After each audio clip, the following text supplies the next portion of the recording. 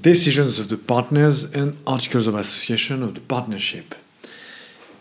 May 26, 2021, number 358 for the article and the podcast and 347 for the video. Hello and welcome, Bertrand Mario, registered attorney in Luxembourg.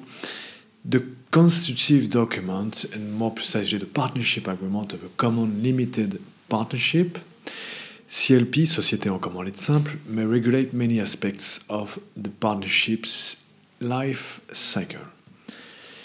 Let us examine the decisions that must be taken by the partners, one, before considering certain decisions not taken by the partners. Which decisions must be mentioned in the partnership agreement? Second part.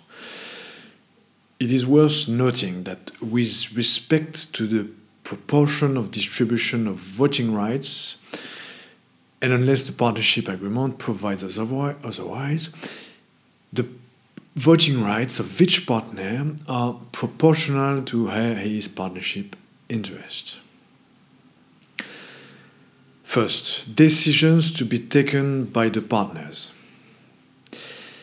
The law expressly provides for a series of decisions that have to be taken by the partners.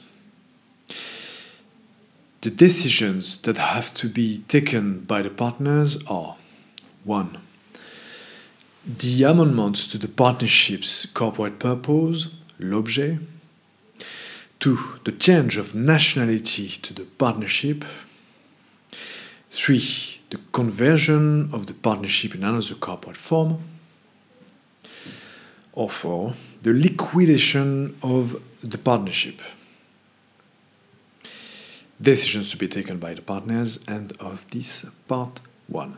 Part 2. Decisions not taken by the partners. Form and conditions of adoption. Apart from the decisions to be taken by the partners, see one above, the partnership agreement determines which decisions the partner may not take. The partnership agreement should determine in what form and under what conditions such decisions should be taken. Should there be no stipulation in the partnership agreement in this respect, the law shall govern the adoption of decisions not taken by the partners. We will deal with this point in a later publication.